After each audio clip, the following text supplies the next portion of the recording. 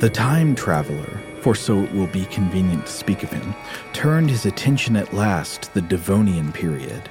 His pale gray eyes shone and twinkled, and his usually pale face became flushed and animated. The calm of morning was upon the world in its greening, the springtime of the earth. The environment was arid and warm, and everywhere I walked I observed forests of moss and clusters of shrub-like ferns and horsetails. Amid them crept primitive arthropods and something that looked remarkably like a winged insect, though I did not catch it in the act of flight. But there were no leaves, no true trees to lift a canopy above my head, for what I at first took for primitive conifers proved anything but.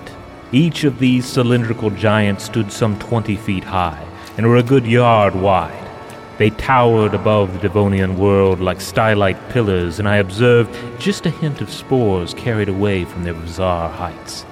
I wondered then, might these organisms be giant mushrooms?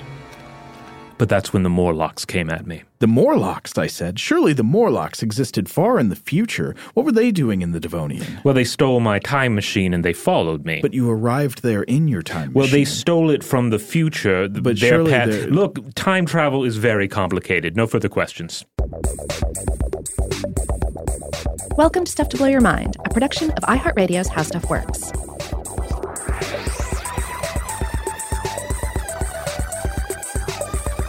Hey, welcome to Stuff to Blow Your Mind. My name is Robert Lamb. And I'm Joe McCormick. And in that cold open, we had a little fun with H.G. Wells' The Time Machine, which, of course, is a wonderful novel, well worth seeking out, even in today's technically advanced times. I remember liking it when I read it, but I don't recall. Does he actually go into the prehistoric past? Well, he certainly goes into the far, far future, which is kind of my inspiration for that, because he goes so far into the future that the world is just an alien landscape. But one of the fun things is that if you travel back far enough in time, you also encounter an alien landscape. Like that is what the surface world of the Devonian period 400 million years ago basically was.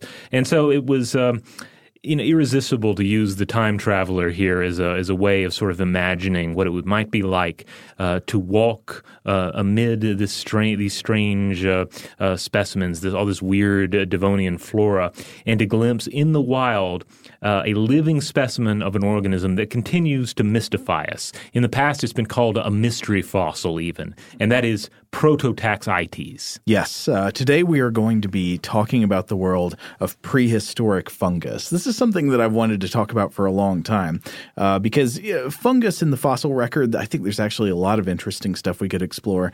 But the keystone of today's episode is going to be, the fossil remains of these giant stylite organisms from hundreds of millions of years ago that were the tallest standing things of their time.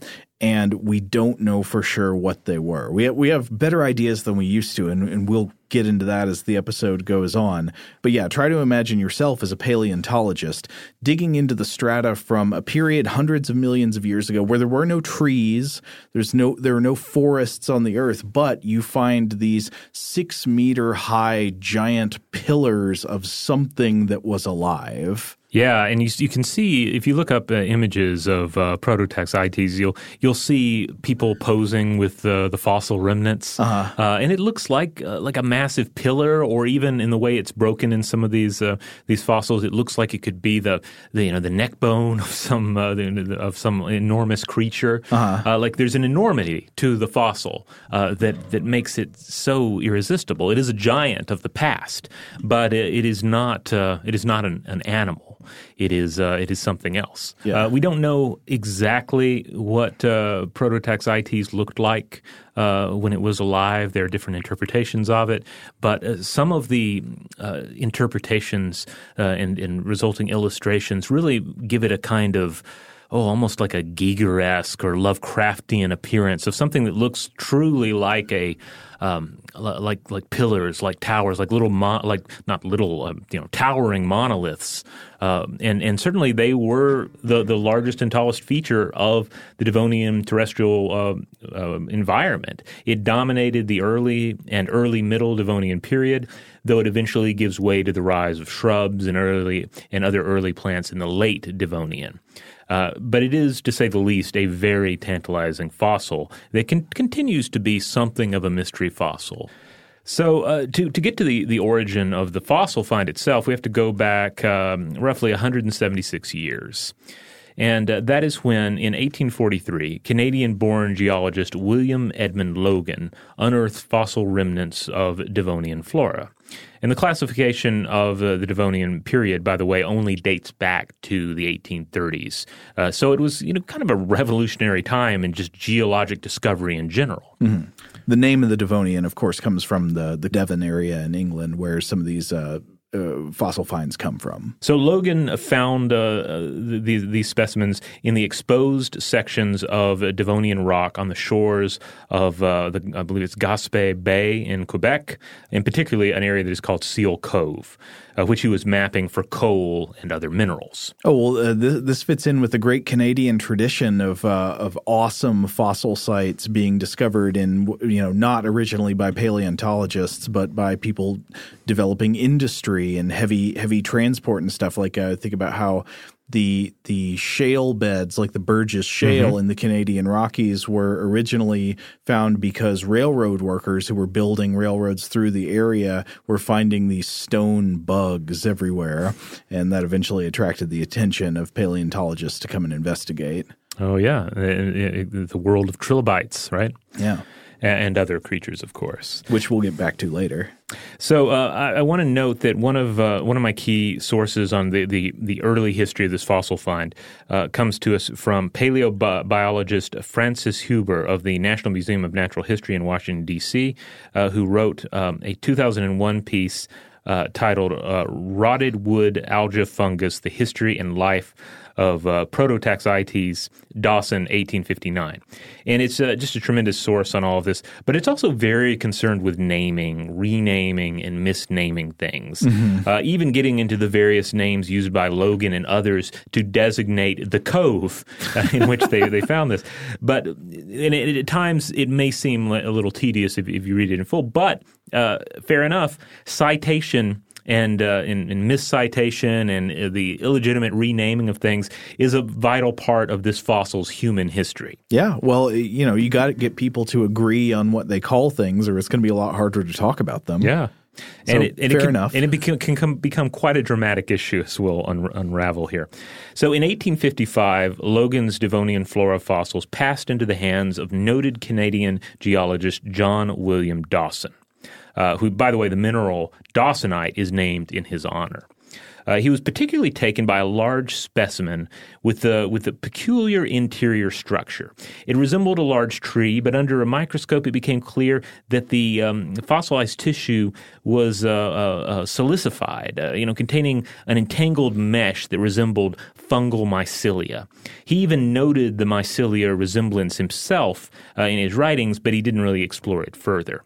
He did not explore the fungal angle further. But he was very interested in this fossil. He traveled to Seal Cove himself and obtained additional samples. Okay, so they found this giant fossilized trunk of something. It looks like it could be the trunk of a tree, but examining it on a microscopic level, it looks more like the texture of fungus than it does the texture of plant matter. Right, yeah, particularly mycelia. Now, mycelium is the vegetative part of a fungus.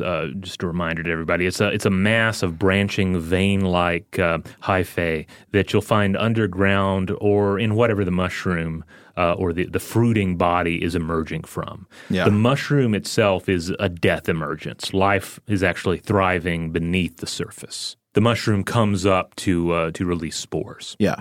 It's a reproductive organ. Yeah. Now, the way Dawson interpreted this fossil was, okay, we have something that looks like fungus. Mm-hmm. So what we have here is probably a rotting conifer tree, an early conifer tree. It's rotting. It's decomposing. So I'm seeing the decomposer fungus within the decomposing specimen, all of this preserved in a single fossil specimen. Well, that would make sense. It is a tree trunk. It's infested with fungal mycelia type structures. Right. And so he gave it the name Prototaxites, or essentially first yew, referring to the yew family Taxacea. So the yew tree. Right. Okay. Yeah. So the actual name is referring to a conifer resemblance. So he puts these ideas out there, and then, quite as a surprise to Dawson, a Scottish botanist by the name of William C. Carruthers proposed a different interpretation. He said, this is perhaps the fossil remains of a very large algae, aquatic or perhaps terrestrial in nature. Algae, of course, can grow in weird places like on ice and snow. So he declared a new name. He said, nope, we're not going to call this Prototaxites. We're going to call this Nematophycus. Okay.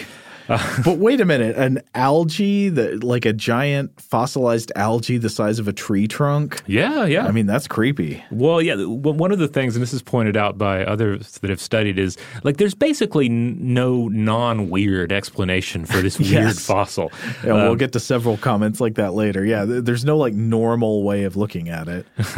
Now, here's the thing about Carruthers coming along and saying, no, this is Nematophycus. Uh-huh. First of all, there are rules with the naming of things, even at the time. Uh-huh. So you're not allowed to just come and give it a new name. That it's an illegitimate renaming. And so that alone is kind of weird and rude. Uh-huh. But then also, according to Huber, Carruthers was just scathing and very personal in his criticism, quote, scathing and slanderous in terms of criticizing Dawson. And it seemed to have like really caught Dawson off guard. Uh-huh. Based on these descriptions, one is tempted. I do not know much about William C. Carruthers, but just based on Huber's writing, one is tempted to view Carruthers as something of a bully in his field, while also being an extremely respected botanist. But then again, perhaps our vision of this rivalry is incomplete. Well, if that interpretation is correct, he would not be the only legitimately good scientist who also is lacking in manners in one way or another. So, according to Huber, Dawson fought for his initial classification, but then later he ends up rejecting it, apparently even trying to make it seem as if he never connected the fossil to conifers at all. And then he himself, in his 1888 book, The Geological History of Plants, illegitimately used the name Nematophycus instead of Prototaxites. Huh. So I imagine that at least to the time that Huber was writing in like 2001, you don't do this. You don't just like switch the name to something else without I don't know. I'd imagine a lot of fields have like an international naming committee that if there is going to be a name change would have to agree on it or something. Yeah, I mean it's why, for instance, like one fossil that we've discussed on the show before, Basilosaurus. Okay.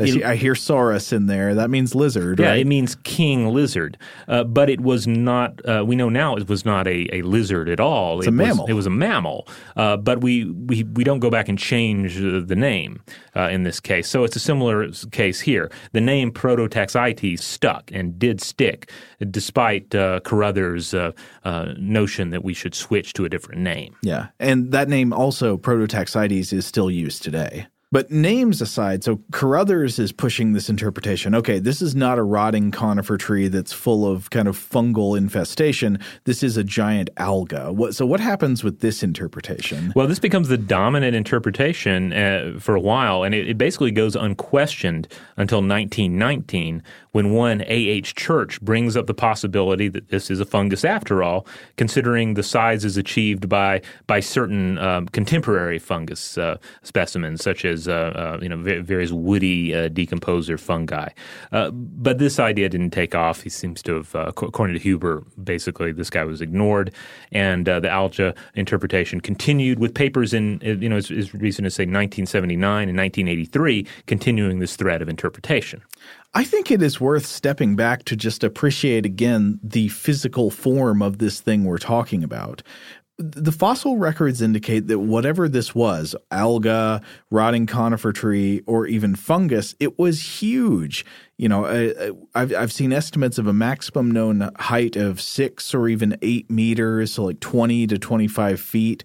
So you've got a giant 6-meter high stalk of whatever it was, something that was alive at a time when we have no evidence that any vertebrates had yet left the water. There were no trees or anything like that. Yeah, it's kind of it's like a tree that's not a tree. Yeah, it's a weird column of life that exists before there should be anything like a column. Yeah, and you mentioned earlier, I think, that this would have been at a time where this would have been, without question, the tallest living thing on land. No trees, nothing stood above it. And I'm trying to imagine the implications of that if we were to live in this world, because here's one for you. When you think of the word nature, what's the first thing that pops into your head? It might vary person to person. Maybe you're not like me, but I think most people, at least in tree-filled ecoregions, think trees when they think nature. Yeah, or even if I really love the landscape of say Arizona, which of course encompasses a variety of different environments. But even if you're thinking about the desert, you're probably thinking about cacti. Yeah, because like the tallest features in a landscape, I think naturally become definitive of that landscape for us. When you think city, you think buildings. Right. When you think nature, again, this might be different for people who live in, say, like treeless environments, say if you live in a steppe or something. But if you live in an area where there are trees, the trees become synonymous with nature. They're the iconic life form. Like, what does the Lorax speak for? The suggestion is that he speaks for nature, but he speaks for the trees because the trees are nature. By being the tallest living objects on the ground, you in some sense assume them to be the icon of nature itself. So what is this thing? It's almost like you could imagine that if you were to walk around the landscape of this period where these things were dominant, maybe early Devonian or whatever, this might be your idea of nature, these giant mounds of whatever they are. Yeah, I mean, they were basically the floral lords of the earth. There was nothing else to rival them. So I think we should explore more the continuing scientific debate about what the Prototaxites is. But before that, let's take a break, and then when we come back, we can delve into mushroom theory. Today's episode is sponsored by Away. Whoever said it's all about the journey has never traveled during the holidays. It's the most stressful, craziest time to hit the road, but Away's products are designed to work and fit together, making travel smoother for the holidays and beyond. And I can say this was recently true for me. Just this week, I had to travel for work, getting on and off planes all over the place, but I took my Away bag with me. They sent us bags to try out, and I got to say, it was my first time traveling with it. I love this suitcase. It was a really nice, sleek roller suitcase, very sturdy, very roomy inside. I adored this bag. Yeah, I really loved mine as well. I took it on my Thanksgiving Day travels. Wasn't flying, but I was driving, and when I got to my destination, I felt like it was a nice encapsulation of my home, as opposed to just a receptacle that I put my clothes in. Absolutely. So all of Away's suitcases are thoughtfully designed to last a lifetime with durable exteriors that can withstand even the roughest of baggage handlers. Every suitcase comes with an interior organization system that includes a built-in compression pad to help you pack more in and a hidden and removable laundry bag that separates your dirty clothes. 4 360-degree spinner wheels guarantee the smoothest roll, even through the most hectic of airports and stations. And I got to say, in my experience this week, totally true. It was like it was gliding on butter.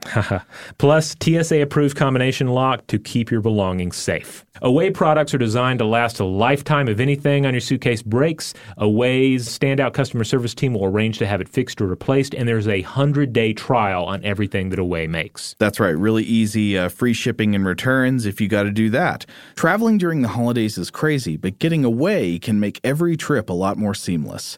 Visit awaytravel.com/mindblown to learn more. And if you're in the contiguous U.S., order by noon December 19th for free expedited shipping and delivery by December 24th. For additional last-minute holiday shipping details, check out their website, awaytravel.com/mindblown. Again, that's awaytravel.com/mindblown.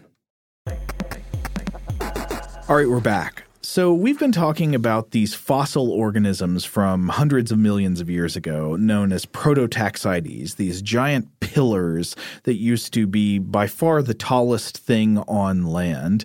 And there's been this great debate about what these fossils were when they were alive. Was it the trunk of a rotting conifer tree that was full of fungal fibers?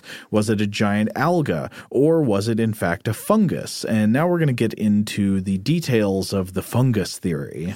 Yeah, despite the conifer versus algae past for Prototaxites, the most popular hypothesis at the moment seems to be the fungus hypothesis. Mm-hmm. Not to say there are not criticisms or questions regarding the fungus hypothesis, but it does seem to be the most popular interpretation. Amazing. A giant 6-meter tall pillar of fungus. Right. Now, I do think it is important to note that we are not saying giant mushroom per se, because that brings to mind a certain image. Like a shiitake shape. Right, yeah, sort of a Super Mario Brothers kind of world, or something that you would see on a blacklight fantasy painting in a room. Nobody is interpreting this as having looked like a straight up cliche mushroom. Right, with an airbrush fairy sitting on top of it. Right. But basically the fungus interpretation comes down to the organism's internal structure. It's composed of interwoven tubes, just 5 to 50 microns across. And this would indicate not a plant, but a fungi, a lichen, or perhaps even an algae. Some of this points in that direction here as well. But on this issue, I want to turn back to Huber again, because this is what he has to say about the algae interpretation and ultimately the move towards the fungal interpretation. Okay. Quote, "In my opinion, Prototaxites does not have the structural anatomy nor morphology of an alga. Chemotaxonomic analysis by Nicholas, 1976, concluded that the chemical constituents found in Prototaxites, certain fatty acids, cutin and suberin, differed from modern algae but did not preclude an algal affinity. Lack of evidence of lignified supporting structures in the otherwise weak tissues and presumed erect habit would have imposed considerable stress in a terrestrial habitat. The presence of the compounds associated with a terrestrial habitat raised the possibility that the genus could survive on land, but did not prevent reiteration that the algal affinity was still possible. The anatomy, morphology, and occurrences cannot be refuted so easily." He also points to 1976 transmission electron microscope findings from Rudolf Schmidt, and this was a paper titled Septal Pores in Prototaxites, an enigmatic Devonian plant.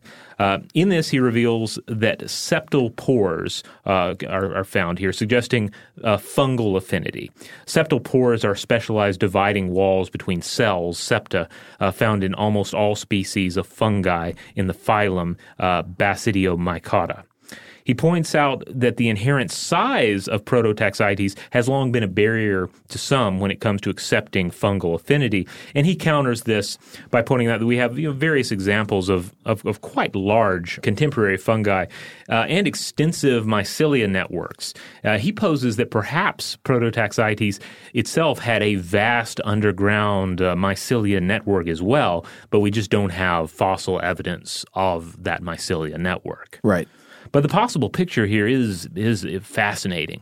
An underground kingdom of Prototaxites erecting enormous fruiting bodies high into the air to send its spores on the breeze, spreading its kingdom even wider. Which causes me to have deeper thoughts about the role of fungus in the evolution of land creatures and land ecosystems. Yeah, this is the kind of mental image that the real hardcore fungus fans, I think, could really get behind. Uh-huh. This is a Paul Stamets dream right here.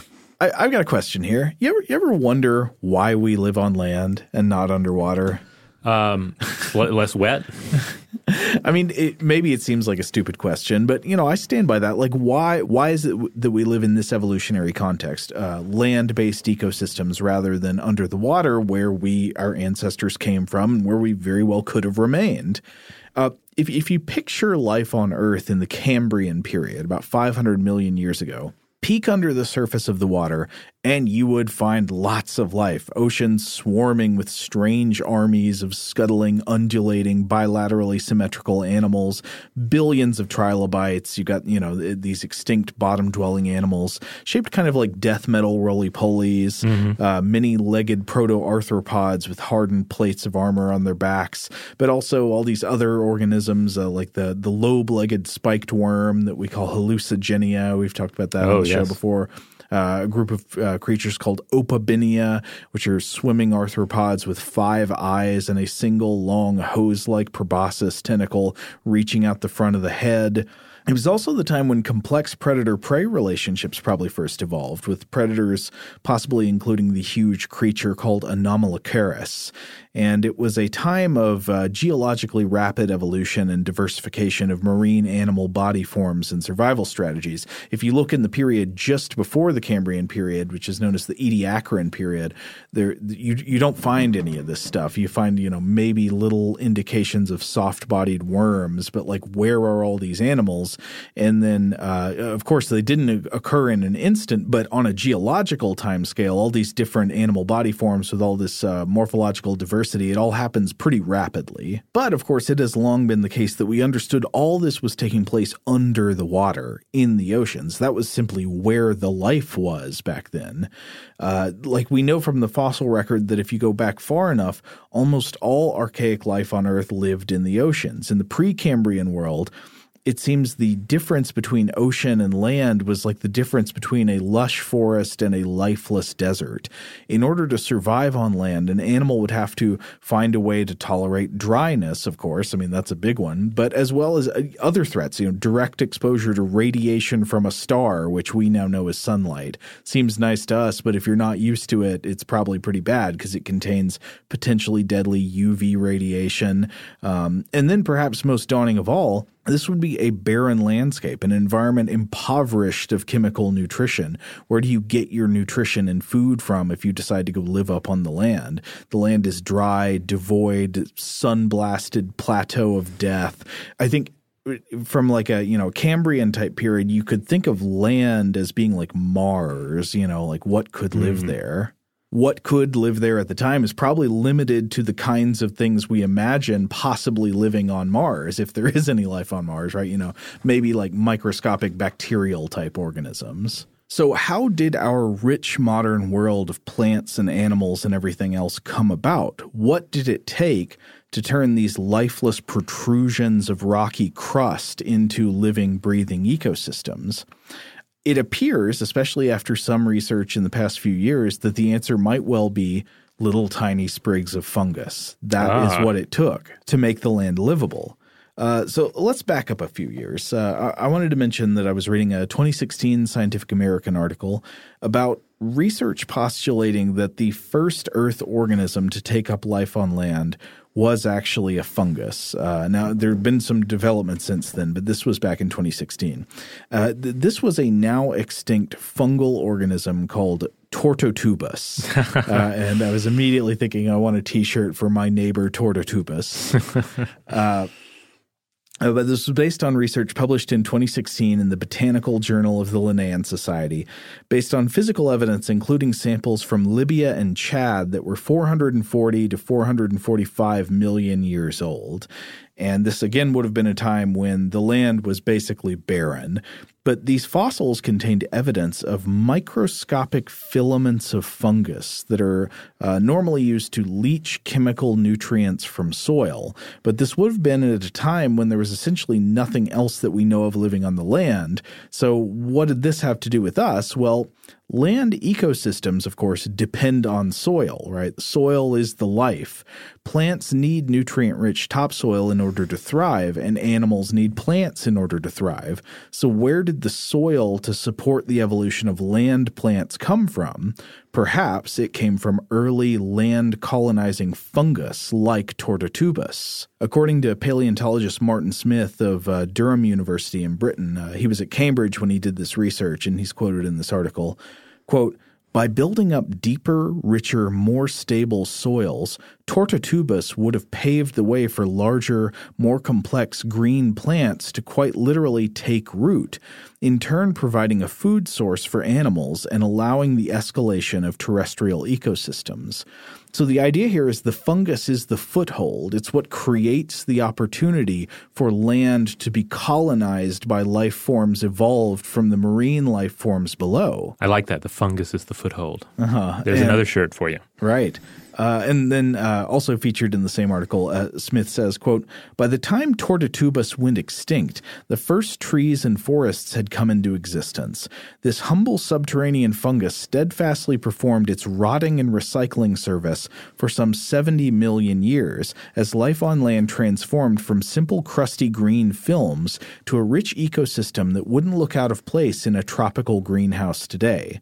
So you go from almost Mars to, forests and plants, and it's fungus like this Tortatubus that probably helped make the soil to allow that to happen. Right. Because otherwise, to your point, like it's the difference between the rich, complex, and perhaps in many cases overwhelming life beneath the waters and the desert of the surface.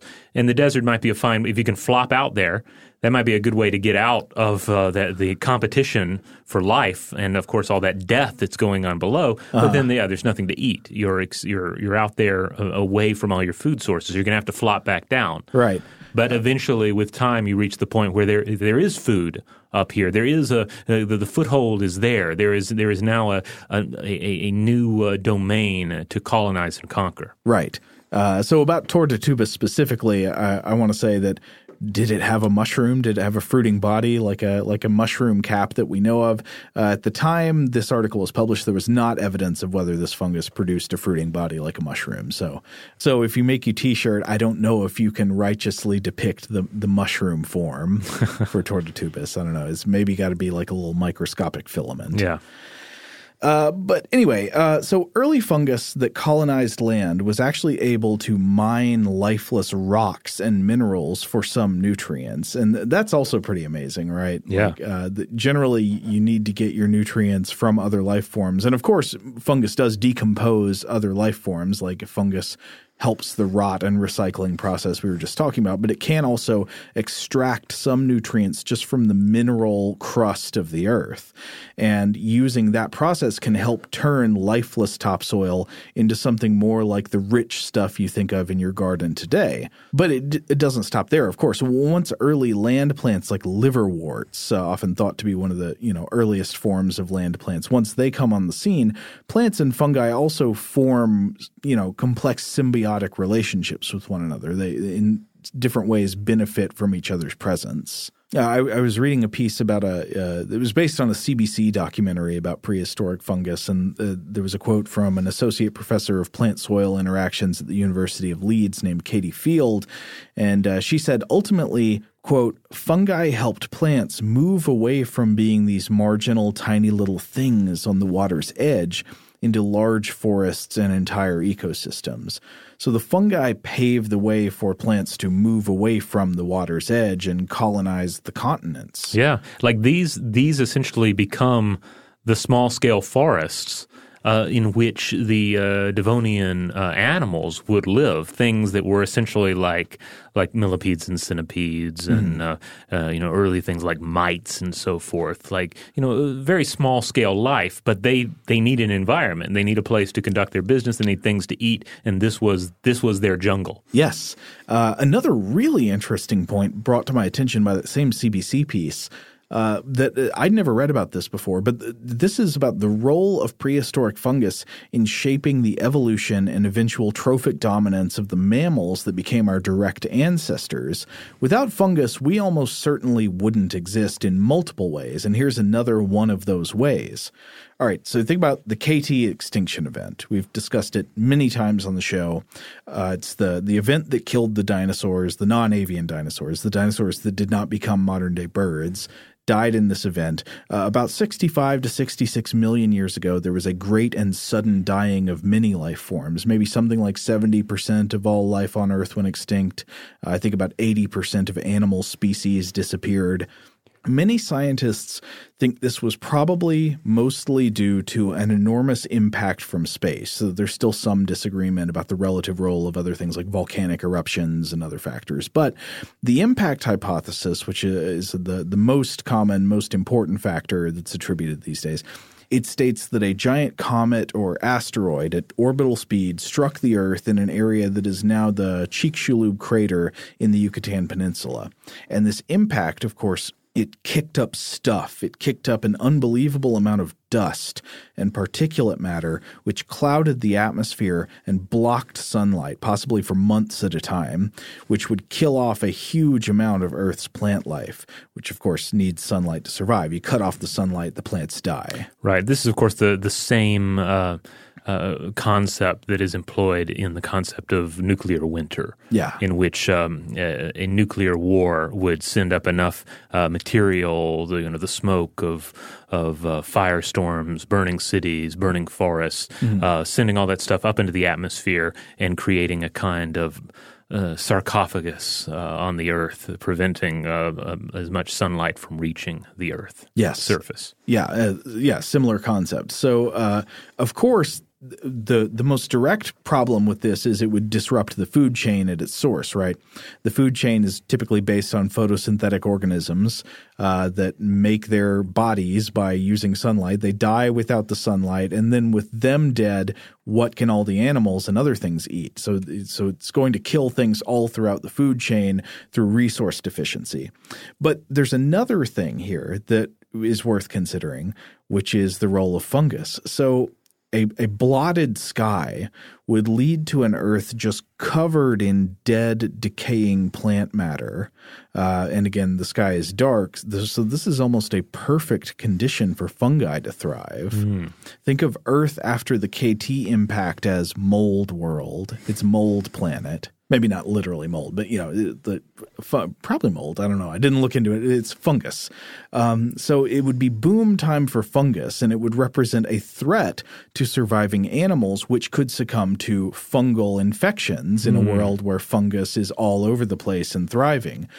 And suddenly in this context, in a world where for hundreds of millions of years the dominant animals have been reptile formed, our tiny mammalian ancestors would quite suddenly have a powerful survival advantage over reptiles, being warm-blooded. In fact, it seems that one of the pressures driving the evolution of warm-bloodedness is the threat of infection by fungus, like your warm body, your dog's warm body. The warm bodies of the rats under the floorboards are in part machines for fighting parasitic infections by fungus. To quote Arturo Casadevall, a professor of public health at Johns Hopkins University, quote, "The reptiles are quite susceptible to fungal diseases, but your typical mammal, which maintains a temperature in the mid-30s or so, and I guess that'd be Celsius, not Fahrenheit, creates a thermal exclusionary zone for fungi." Thus, mammals being warm-blooded gave them a foothold to become more successful and dominant across multiple ecosystems during this time of doom and rot for the cold-blooded kingdom of reptiles. I think that's fascinating. Tens of millions of years before the discovery of penicillin, killer fungus was already offering us a leg up by having shaped our evolution in such a way that we resist, our ancestors resisted it and the reptiles could not as easily resist it, thus helping mammals become more dominant. And just one more thing on this subject of general prehistoric fungus. So there was a 2019 study. I was looking at the chased land-based fungus development even farther back into prehistory. So we had already seen evidence that the first living organisms to colonize, to fully colonize the land were probably these little fungal organisms. There was a paper published in Nature in 2019 by Laurent et al. Called Early Fungi from the Proterozoic Era in Arctic Canada. And there was an excellent article about this research in the New York Times by former Stuff to Blow Your Mind guest Carl Zimmer. Yes. I recommend checking that out. It's called A Billion-Year-Old Fungus May Hold Clues to Life's Arrival on Land. But the short version is that in 2019, this group of researchers, they published findings of fossil remains of an ancient fungus, which they named Orasophyra giraldi. And this fungus is apparently about 1 billion years old, roughly like 600 million years older than the previous last common ancestor of all fungus had been thought to emerge. And if this is correct, it would definitely mean that fungi were colonizing land on their own before anything else that we know of lived on land except maybe some bacteria. If so, what were they eating? Possibly bacteria. We don't know for sure. So basically Zimmer's saying that we are stardust, we are golden, we are billion-year-old fungi. I don't think there's a suggestion that the fungus is an ancestor of ours, but it suggested that this fungus probably played an important role in shaping the ecosystems that allowed our direct ancestors to survive. So we are not of Zugdmoy, but we are at least unwitting we're in the debt of Zugdmoy. Yeah. we are in her debt. Yeah. All right. On that note, we're going to take one more break. But when we come back, we will return specifically to interpretations of Prototaxites. All right, we're back. All right, so we were discussing the proposal that the Prototaxites fossils were actually gigantic stalks of fungus, not a rotting conifer tree with fungus in it, not a giant alga, but just a huge piece of fungus, a tree-sized piece of fungus. What is the evidence for this? Well, there's been more and more evidence supporting the fungal hypothesis in the recent decades. To read a quote from an article I was reading about this in New Scientist from C. Kevin Boyce, a geophysicist at the University of Chicago, quote, "No matter what argument you put forth, people say it's crazy. A 6-meter fungus doesn't make any sense, but here's the fossil." And so why is Boyce so confident that it is a fungus? Well, Boyce was involved in research that attempted to look for clues to the classification of Prototaxites fossils by analyzing different levels of trace carbon compounds within them. I thought this was really interesting. Now, note that this is not carbon dating. These fossils are far too old to be subject to accurate carbon dating methods, and they're not trying to establish dates for them. But it does follow some similar principles to what's done in radiocarbon dating, which is looking at different isotopes of the element carbon within the object. And so in carbon dating, these isotopes, I think, are usually carbon-12 and carbon-14. In the research on Prototaxites, it was carbon-12 and carbon-13. And basically the reasoning went like this. Plants get essentially all of their carbon content from the CO2 in the air. Again, one of my favorite facts about nature. It's so counterintuitive. Plants make their bodies out of CO2 that they absorb from the atmosphere using energy acquired from sunlight to do the chemical work. But the atoms that make up the carbon content of plants, that's from the air. Wow. When you think about it, next time you burn charcoal, you're burning carbon that was once the body of a plant that was made out of gas from the air. I don't think I'll ever get over that. I mean, it always seems like the natural thing to assume is that the matter that makes up a plant comes up out of the ground. Right. And I think, some small content like minerals and trace elements and stuff like that might be absorbed through the water, of course, absorbed through the roots. But yeah, the carbon content comes from the CO2 in the air. Out of thin air. Yeah. And so for this reason, of course, because plants make their the carbon in their bodies out of the air, the ratios of different carbon isotopes found in plants are fairly predictable for plants that were alive at the same time. It's based on the ratios of carbon isotopes found in the atmosphere. But the ratios of carbon-12 and carbon-13 found in fungus are not always so predictable since, like us, they get the carbon content of their bodies from food rather than from the air. And that food could potentially include a number of sources producing wacky isotope ratios between carbon-12 and carbon-13.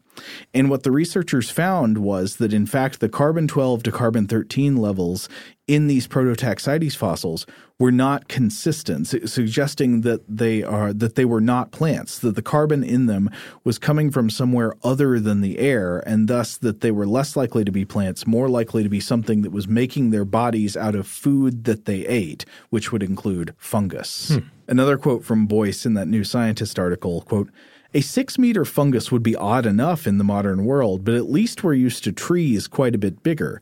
Plants at that time were a few feet tall. Invertebrate animals were small, and there were no terrestrial vertebrates. This fossil would have been all the more striking in such a diminutive landscape." Again, standing up above anything else that would have been around it. Yeah, it just would have dwarfed everything else. So based on what I've read, I think I'm fairly convinced by the fungal hypothesis that this was a giant 6-meter or 20-foot tall piece of fungus. Yeah, and I like the idea that is often presented too, that it would have needed to grow that high so as to help spread the spores. Like you have a tangible reason for achieving that height. Is there a reason in the algae theory about why a giant alga would need to be that tall? Or is it that it's not tall, that they were supposed to be horizontal or something? You do see the horizontal aspect of that brought up at times. So that certainly seems to be a possibility. But we'll get into another horizontal theory here in a minute.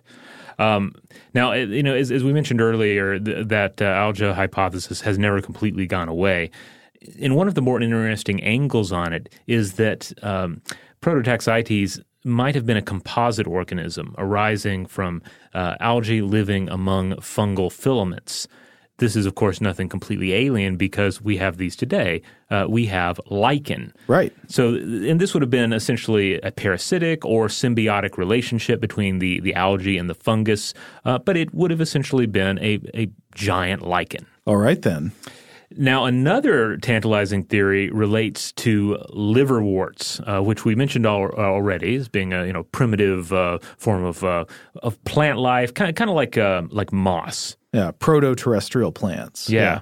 And so it's been suggested that instead of these things being vertical pillars, instead of it being this phallic landscape that is so hauntingly depicted in some of these instances of paleo art detailing Prototaxites, what if instead, they were just rolled up carpets of liverworts? Now let me read a description here. This was from This was discussed in a 2010 American Journal of Botany paper by Graham et al., and I'm going to read just a quote from it here. Quote, "Our comparative analyses instead indicate that Prototaxites formed from partially degraded wind, gravity, or water-rolled mats of mixotrophic liverworts having fungal and cyanobacterial associates, much like the modern liverwort genus Marchantia. We propose that the fossil body is largely derived from abundant, highly degradation-resistant tubular rhizoids of Marcantioid liverworts intermixed with tubular microbial elements." So I know that sounds like a bit much, but basically the idea here is imagine astroturf has been laid out across the Devonian landscape, and then the wind starts a-blowing. Wind or gravity or water. Right. All three of these things begins to roll the astroturf back up. Like wrestling mats. Yeah, like wrestling mats. Rolling them up into these big tubes then, these big rolls of astroturf, and those big rolls of astroturf just set there and then eventually, fossilize. Like basically that's the idea, except instead of it being astroturf, it is the liverworts that have grown across the surface of the planet. Now, yeah, this is... Okay, I won't deny it just because it's less exciting than the giant pillars of fungus. In a sense, it's less exciting, yes. Yeah, it's certainly less exciting, but I would argue that it is equally weird. It is also just like a weird idea of the landscape, like a landscape that looks like they're just a bunch of rolled up old carpets made out of green slime. That's strange. And apparently this is not apparently some commentators have some issues with this particular theory. I don't think it's widely accepted, but it is still such a strange idea. I can't help but find it weirdly amusing. There was actually a I deign to be amused by it. There was actually a bit of art with this study that's worth looking up if you can find it.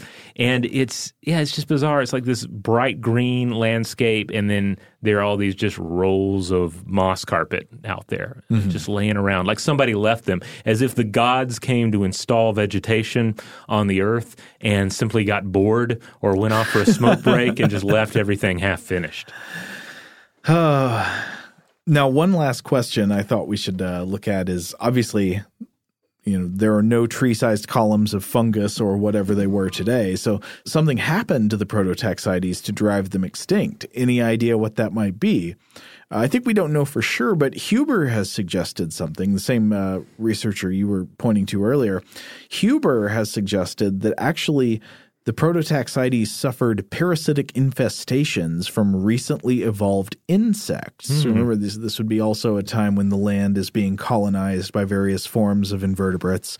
And these land-dwelling arthropods would dig little holes into the stalks of Prototaxites. You can apparently see evidence of these probable insect boreholes in the fossil remains of Prototaxites today, and these might have played some role in driving the giant fungus extinct. Yeah, again, it comes back to the idea that the fungal world essentially drives out into the wilderness and remakes it into something that's habitable. But then come the new inhabitants. Then come the inheritors of the earth. And the inheritors generally do not treat those that came before them so well. So true, but of course, the fungus never really goes away, right? That's right. It just kind of goes underground. And it is true, I think we do have to remind ourselves, like we can get so obsessed with species that we forget sort of like the broader view of life itself. So yes, it's not like the day the fungus died. It's not like the day that the fungal legions lost. No, they continued and continue to thrive on the planet. But they thrive where where there is a niche for them to occupy. They fit right in there. Yep. Sometimes there's a shroom. Sometimes there's a shroom. He's the shroom for his particular time and place. Absolutely. So there you have it, Prototaxites. Now, obviously, this is a topic where hopefully there'll be more studies in the future that will shed more light on this fossil mystery, this mystery fossil. But hopefully we did a good job here about just introducing you to its world, to its strange world. We are not done with prehistoric fungus. I'm sure there will be more to come back to in the future. Yes, praise Zugmoy. We probably will. Speaking of Zugmoy, the demon queen of fungus from Dungeons & Dragons, in the Underdark in Dungeons & Dragons, they have a particular like tree-sized mushroom that everybody makes. It's a wood substitute for the Underdark called Zerka wood. So I can't help but sense an affinity here between Zerka wood and Prototaxites. They seem like basically the same concept. Well, let's hope insects don't start boring holes in the Underdark. Yeah. Also, I'm not completely sure you would be able to build, say, a log cabin out of Prototaxites, but Huber does mention a particular species of large mushroom that was traditionally carved into some sort of shape by native peoples of North America, I believe. Huh. One question I didn't find the answer to yet, maybe it's out there, is how hard would this thing have been? Yeah. I mean, could you carve it into boards and make lumber out of it, or would it have been relatively soft and easy to knock over with a good shove? Yeah. I guess luckily there aren't going to be any large animals that are going to come and push you over. It's right. going to come down to kind of like we were talking with the rolls. It's going to come down to wind, water, and gravity. Yeah. And these things are inevitably going to fall over. They did fall over. That's how they're preserved as fossils, horizontally and not vertically. Right. In the same way that our tallest and most impressive trees today will inevitably at some point fall over and become horizontal. But yeah, and I think it comes back to what Huber said too about like this being kind of the sticking point of sometimes for people with the vertical fungal interpretation. People just say, well, how could that be? How could these things have existed? How could they have stood? How could they have grown like this? And again, it just comes back to the intriguing nature of it as well. It was just such an alien world, and this was the largest alien on the landscape. It does her for me. All right. In the meantime, if you want to check out other episodes of Stuff to Blow Your Mind, you know where they are. They're over at stufftoblowyourmind.com. They're also wherever you get your podcasts. There are a million places to get a podcast these days. We just ask that wherever you go to get Stuff to Blow Your Mind, just make sure that you subscribe so you'll always get new episodes, and rate and review. That really helps us out in the long term. Huge thanks, as always, to our excellent audio producer, Seth Nicholas Johnson. If you would like to get in touch with us with feedback on this episode or any other, to suggest a topic for the future, or just to say hello, you can email us at contact@stufftoblowyourmind.com.